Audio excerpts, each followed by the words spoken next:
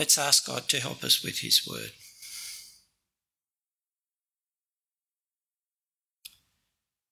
Our gracious God, as we hear our Lord Jesus speak in the garden, we pray in your mercy that we would hear him, that we would understand what he is committing himself to, and that you would fill our hearts with grateful love and trust in him. We ask this in Jesus' name. Amen.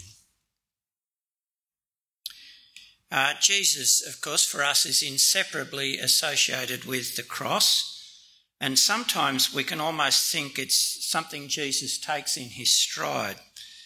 Tough, yes, but so's being a soldier on the front line in Ukraine. A bit sad, yes, but lots of people have died bravely for a good cause. Not something we would want to do. Absolutely, yes. But actually, this is what Jesus came to do. It's almost like it's his job. And up to this point in the story, you could almost think that this is the way Jesus felt about it. He's talked repeatedly since his followers' confession of him as the Christ of dying. From then on, Jesus began to point out to his disciples that it was necessary that he would go to Jerusalem and suffer many things from the elders, chief priests and scribes, be killed, and on the third day rise. And then he's moved purposefully towards Jerusalem, where he said he will die. And while the disciples have been dismayed or confused about what he has said, about what he's doing, Jesus has always been the one in control, the cool one. But that sense is shaken by what the apostles witnessed, overheard in the garden, and report to us. As you heard, it's an intense, intimate scene, heavy with grief and foreboding. Jesus has finished the Passover, his last supper with his disciples, and they head out to the Mount of Olives, to a walled garden there, probably an olive grove, for Gethsemane means oil press. And as he moves away from the group of disciples to pray, he takes with him Peter, James and John. And these are not just the followers who are closest to Jesus. They are the three who have said that they can share in what will happen to Jesus, to die with him if they must. And they see Jesus' distress. He is sorrowful and troubled, deeply disturbed within himself. So sad, verse 38, I'm deeply grieved to the point of death, so sad that he can say his sorrow is almost killing him. And that intense emotion is then expressed in his praying. He falls face down. He's almost physically overwhelmed by the turmoil and grief within him. What is it that is causing him this distress? Is it just the thought of dying or more? He prays, my Father, if it is possible, let this cup pass from me. And again, a second time, my Father, if this cannot pass unless I drink it, your will be done. Jesus is distressed by the thought of what is to come, what he describes as his cup, the cup he is soon to drink. That cup he must drink is the focus of his prayer, its contemplation, the source of his turmoil. So what is that cup? Because if we're to understand Jesus' turmoil, understand the cross and what it involves for Jesus, understand why Jesus' death is not just another martyr's death for a good cause, we need to get the cup right. An image drawn from the Old Testament, the cup is a way of speaking of his coming death that interprets that death for us as a death that is God's punishment for sin, as an experience of God's just wrath against sin. Listen to Isaiah speaking of the desolation Jerusalem has experienced when destroyed by the Babylonians, and how that will now change. Wake yourself up, stand up, Jerusalem, you who have drunk the cup of his fury from the Lord's hand. You who have drunk the goblet to the dregs, the cup that causes people to stagger. There is no one to guide her among all the children she has raised. There is no one to take hold of her hand among all the offspring she has brought up. These two things have happened to you, devastation and destruction, famine and sword. Who will grieve for you? How can I comfort you? Your children have fainted. They lie at the head of every street like an antelope in a net. They are full of the Lord's fury, the rebuke of your God. So listen to this, suffering and drunken one, but not with wine. This is what the Lord, your Lord says, the Lord, even your God, who defends his people. Look, I have removed from your hand the cup that causes staggering, that goblet, the cup of my fury. You will never drink it again. I will put it in the hands of your tormentors. Isaiah says Jerusalem, in its conquest and destruction by the Babylonians, has drunk the cup of God's fury, his fury against their idolatry and injustice that Isaiah details at the beginning of his prophecy. And the experience of drinking that cup has been devastation and destruction. And now he says that cup will pass to the nations, the idolatrous nations God has used to punish Israel. Again, the psalmist says the cup is God's judgment on the wicked of the earth. For God is the judge, he brings down one and exalts another. For there is a cup in the Lord's hand full of wine blended with spices, and he pours from it. All the wicked of the earth will drink, draining it to the dregs. And in Jeremiah, you see what a powerful image of helplessness and shame the cup is. This is what the Lord, the God of Israel, said to me.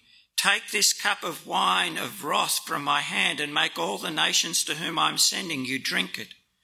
They will drink, stagger, and go out of their minds because of the sword I am sending among them. Then you are to say to them, this is what the Lord of hosts, the God of Israel, says. Drink, get drunk and vomit. Fall down and never get up again as a result of the sword I am sending among you. The cup is the cup of God's wrath, which God's enemies, those who have rebelled against his just and good rule, whether those who have broken the covenant or those who worship idols and afflict his people, must drink. It is for all the wicked of the earth, an image which speaks of the shame and humiliation of those who drink it like drunks in their vomit. To drink the cup is to experience God's wrath in the triumphs of your enemies over you, like Jerusalem, in destruction and in loss and in death. This is what the cross Jesus knows awaits him is for Jesus. The draining of the cup of God's wrath, the experience of shame, humiliation, the triumph of his enemies over him, death. But why should it be so? Jesus is not the wicked. He hasn't employed violence like the nations. He's no Wagner soldier. He's not an idolater who has followed the path of greed or selfish desire, but the only one who truly knows and who has truly loved his Father. And Jesus has never rebelled against the rule of his Father, as we saw in his temptation at the beginning of his ministry, and what we see here again in the garden, is that his will is always to do the will of his Father. So why? Why the cup of God's wrath for Jesus? Well, only God can tell us that. And God does tell us. He tells us in his word that Jesus will drain the cup of God's wrath because his death will be in the place of those who are wicked, who are rebels, who are idolaters, that on the cross he takes upon himself what their sins deserve. See, the Lord Jesus is the servant of the Lord spoken of in Isaiah 53. The servant who, as you heard, will be pierced not for his own, but for our rebellion, crushed for our iniquities, be wounded for our healing, be punished for the iniquity of us all, struck down for the rebellion of God's people. It bears hearing again. Yet he himself bore our sicknesses, and he carried our pains, but we in turn regarded him stricken, struck down by God and afflicted. But he was pierced because of our rebellion, crushed because of our iniquities. Punishment for our peace was on him, and we are healed by his wounds. We all went astray like sheep. We have all turned to our own way, and the Lord has punished him for the iniquity of us all. He was oppressed and afflicted, yet he did not open his mouth. Like a lamb led to the slaughter, and like a sheep silent before his shearers, he did not open his mouth. He was taken away because of oppression and judgment, and who considered his fate? For he was cut off from the land of the living. He was struck because of my people's rebellion. He was assigned a grave with the wicked, but he was with a rich man at his death, because he had done no violence and had not spoken deceitfully. Yet the Lord was pleased to crush him severely. When you make him a guilt offering, he will see his seed. He will prolong his days, and by his hand the Lord's pleasure will be accomplished. After his anguish, he will see light and be satisfied. By his knowledge, my righteous servant will justify many, and he will carry their iniquities. Therefore I will give him the many as a portion, and he will receive the mighty as spoil, because he willingly submitted to death, and he was counted among the rebels. Yet he bore the sin of many and interceded for the rebels. You see, Jesus has already been identified in Matthew as the servant in his healing ministry. And Jesus has spoken of his death as the death of the servant, giving his life as a ransom for many, pouring out his blood for many for the forgiveness of sins. In the garden, Jesus is facing and accepting the full burden of being God's servant, doing God's will in saving his people from their sins, as the angel said he would at his birth. And as his servant on the cross, the Lord Jesus will receive the fury, the just wrath of God his Father, that destroys all opposition and rebellion against him, and restores the good order and blessing of God's rule. Jesus is not just contemplating his death, he is contemplating enduring God's holy wrath against sin, something he has never experienced, enduring it in the place of sinners who deserve that wrath, in the place of people like the people of Jerusalem who have known what God commands and willfully turned aside from it, people like Jerusalem's attackers who have violently taken the lives of others, looted their property, enslaved the survivors with all that goes with that. People like the idolatrous nations who tell lies about God, treat him as part of the creation, small, limited, inconsistent and ineffective. People like us, like you and I, children of Adam, who want to occupy God's good creation and use it as we will without thanks or reference to God, who want to put our judgment of what is right and wrong in place of God's, who want to drive the Creator out of our lives and so do what he condemns but seems right to us. Lie, engage in sexual immorality, pursue wealth at the expense of others, disobey parents, slander and gossip about others, in pride look down on others. The Lord Jesus, the Son of God, is contemplating in the garden, enduring God's holy wrath against sin, our sin. And we cannot measure what it is for the Lord Jesus to drink this cup. We can name it, we can say what he is doing, but we are so far from feeling what it means. You see, we don't know God's goodness and love as Jesus has. We might know this much, but he knows its full measure, unmarred, unmediated from eternity, the very context of his being as Son. Nor do we know the full intensity of God's holy wrath. We might at times have felt a little of his displeasure, but we are shielded from it now by God's patience. But Jesus, the eternal Son, will know it to the full. And experiencing, as the incarnate Son on the cross, the obscuring of one love and the substitution of the other wrath, even for a moment, is an infinite moment of infinite power, a reality intensity of judgment not increased with time, nor is its intensity lessened by the sure hope of resurrection. In Jesus' turmoil, in his prayers, we glimpse for a moment what we cannot grasp, what it is for the Son to drain the cup of God's wrath for sin on the cross, to die in the place of sinners, to die in our place. And Jesus' prayer in the garden also tells us his death for sin is the Father's will, the expression of the Father's determination to save his people, to ensure the story of creation concludes with blessing, not curse. Yet not as I will, but as you will, he prayed. Your will be done. It is the Father's will to give his only begotten Son, so that whoever believes in him should have eternal life. That's the Father's will because he loves. And there in the garden, we sense both the cost of that love and its settled purpose that sin and death should not be the last word in God's good creation. And the Father and the Son are one in this settled purpose of love.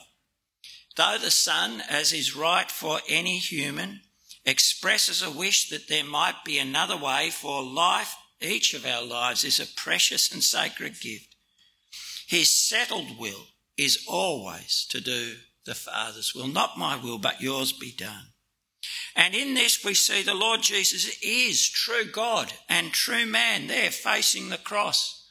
He is true God in being the true Son of God, who from eternity loves and obeys the Father and seeks his glory in all things. And he is the true man, the true and better Adam. In this garden, Jesus rejects the choice of the first garden. For Adam and Eve, it was my will, not your will. Deceived by the devil's lie, they thought life, the true life of human flourishing, is found in pleasing yourself, not believing God's word, but doing what seemed right to you. For the Lord Jesus, it is your will, not mine, be done. He says that life, the genuine human life, is found in believing God's word and conforming our will to his, living by his commands. And so if you want to know what it is to be a true man, a true human, look where you probably won't be tempted or prompted to look by our world. Look to the garden. And there you'll see what it is for a human to live. And Jesus' prayer also tells us there is no other way for a sinful humanity to be saved other than by the death of the Son of God. This is the loved Son praying, pouring out his heart to the Father. If it is possible, let this cup pass from me. But as we see, it is not possible, and the Son must drain this cup. Only by Jesus' death, only as God upholds the just sentence of the law and our sin by executing it on Jesus in our place, only as God made the one who did not know sin to be sin for us, can we be reckoned right in God's sight and reconciled to the God we have wronged, can find peace with the living and just God. Now we need to reckon with that. Every time you're tempted to think that you can be good enough by your own efforts, that you can earn your place in heaven by the good you do, by the law you keep, the gifts you make, the rituals you practice, every time you're tempted to think that your sin is not seriousness, that God could just shrug his shoulders and overlook your sin, your failing to trust him, your dismissing of his word in favour of your own will. Think on Jesus' words here and see the pride in those temptations. That you're saying that what is not possible for God, the living almighty God, is somehow possible for you. Look on that and despise the thought. And as there is no other way, there is no other Saviour than the Lord Jesus, crucified and risen.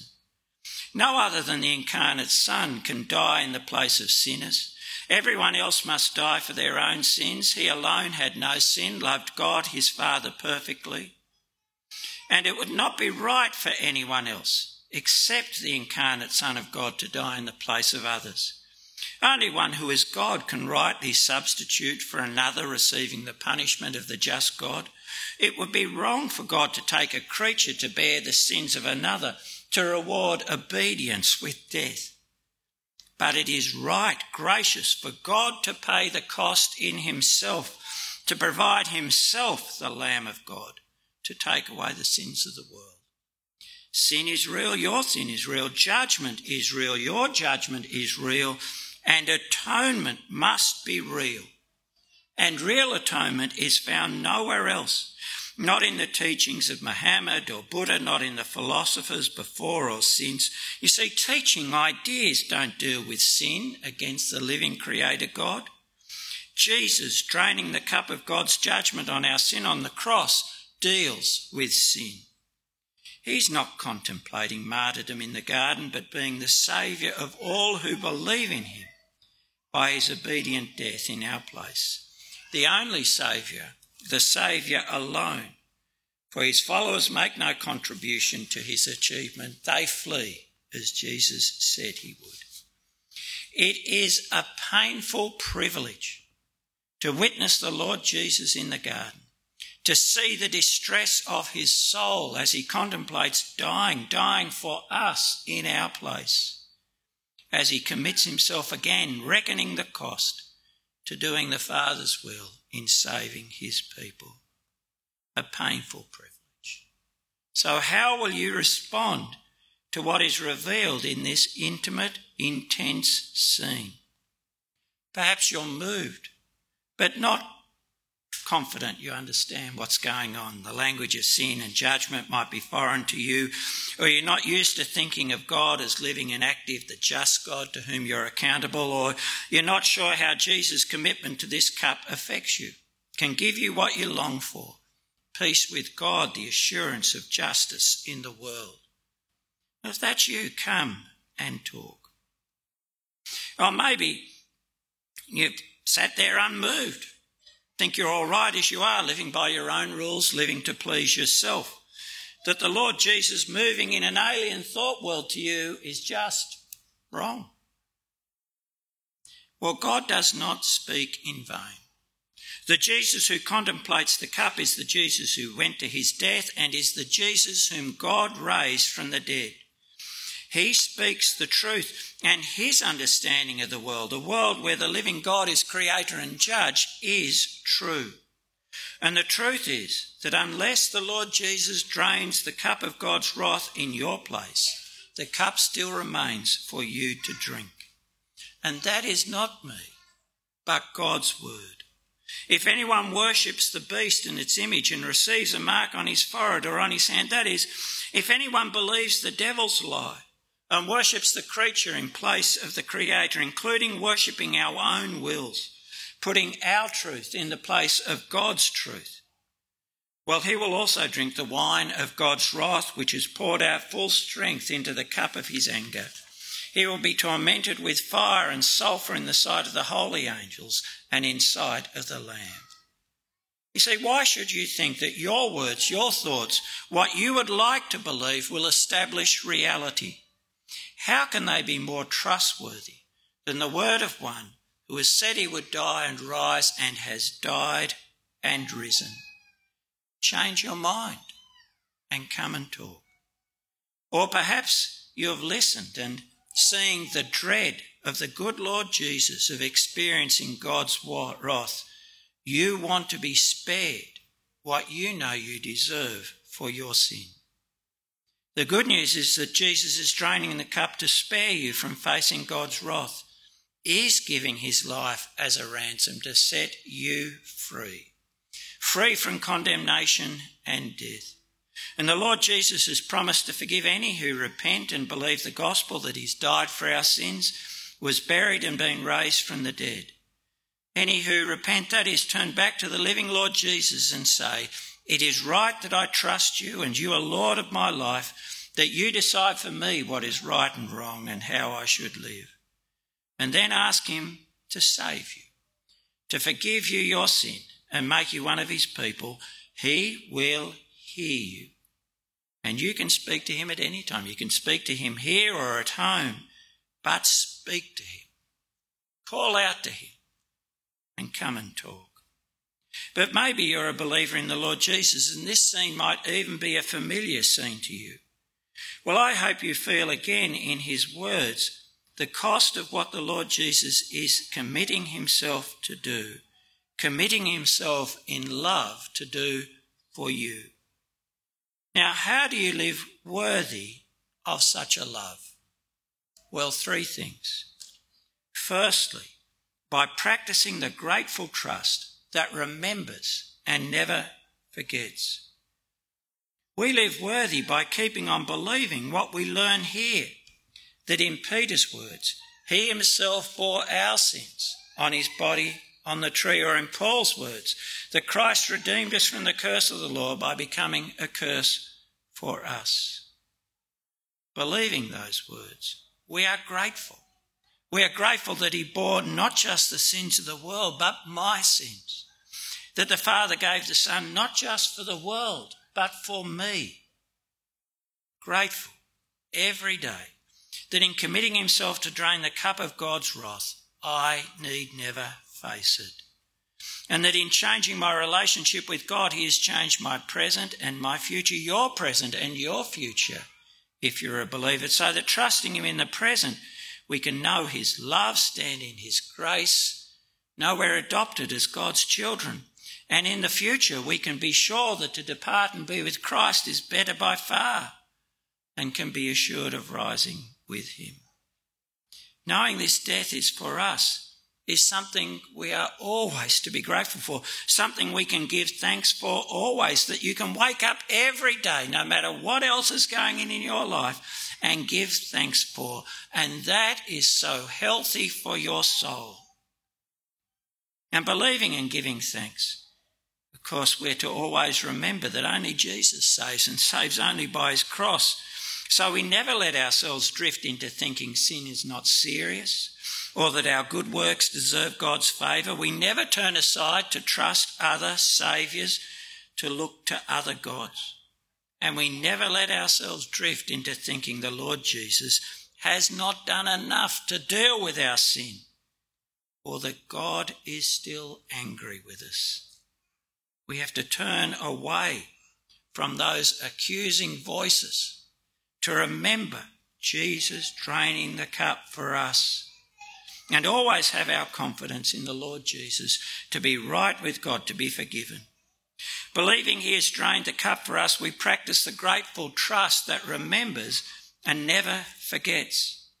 Oh, and yes, we live worthy of his love, secondly, by listening to him and taking to heart what he says to his disciples here.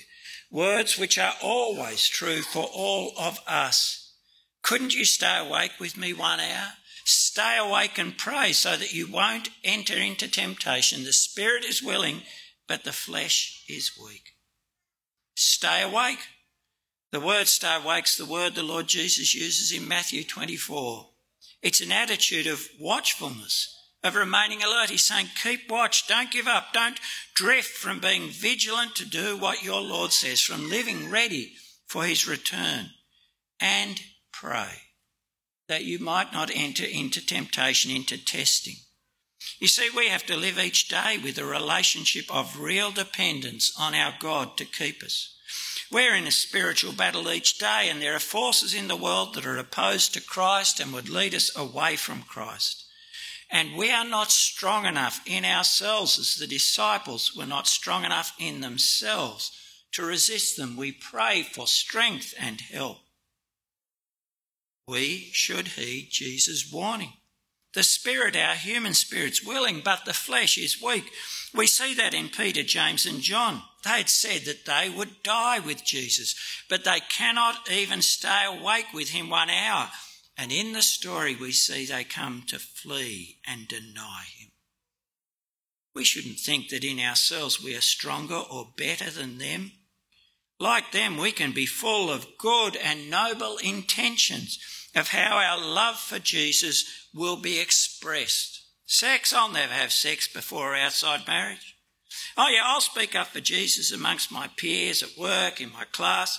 I won't make pursuing money guide my career choices.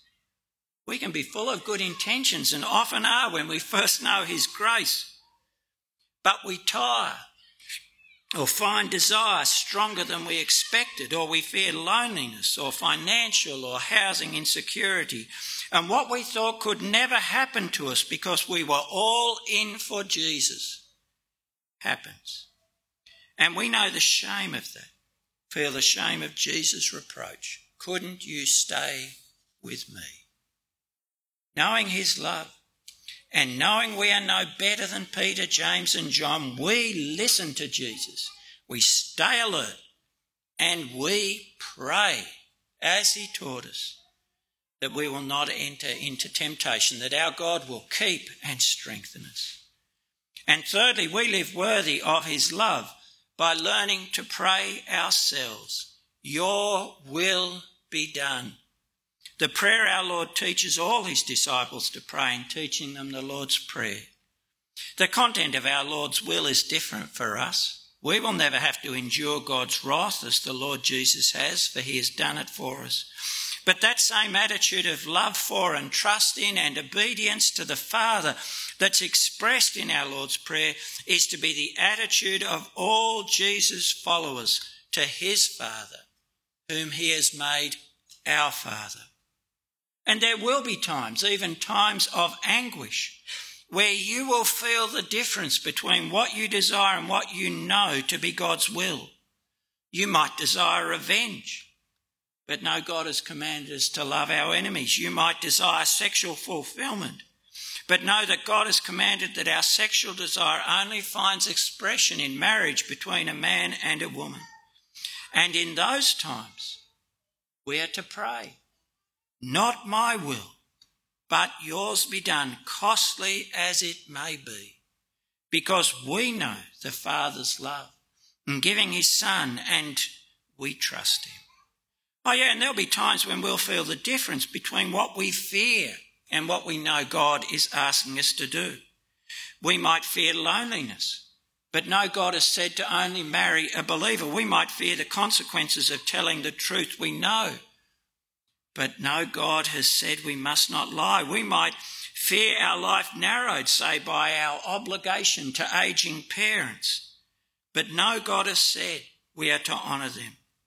And in these times too we pray, not my will, but yours be done. Because we trust our saving God, that his will is good. And there will be times where we know what we desire for ourselves or another and know at the same time that we do not know God's will, at least in relation to this particular person or circumstance. And in those times too, we make our desire known, like our Lord. But we also pray, your will be done.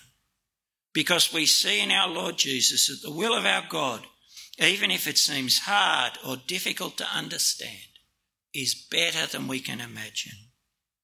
And at all times as believers, whether in our weakness or our struggle to do God's will, or our fear or perplexity, even in the conviction of our failure that grieves us, we know that because the Lord Jesus prayed, your will be done before us in the garden.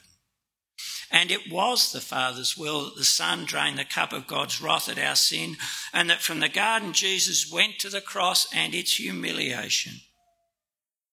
We know that turning to our Father, we need not fear his judgment or his anger ever again. And instead, be assured of his forgiveness and love for us, and that we stand in his grace, and even our suffering will serve his good purpose for us. So, brothers and sisters, see Jesus in the garden. See his distress. Hear him pray, not my will, but yours be done. As he commits himself to the cup, to the cross that saves us. And give him your trust, your love, and your praise as you live as his follower in this world. Let's pray. Our gracious Heavenly Father, we do thank you for this glimpse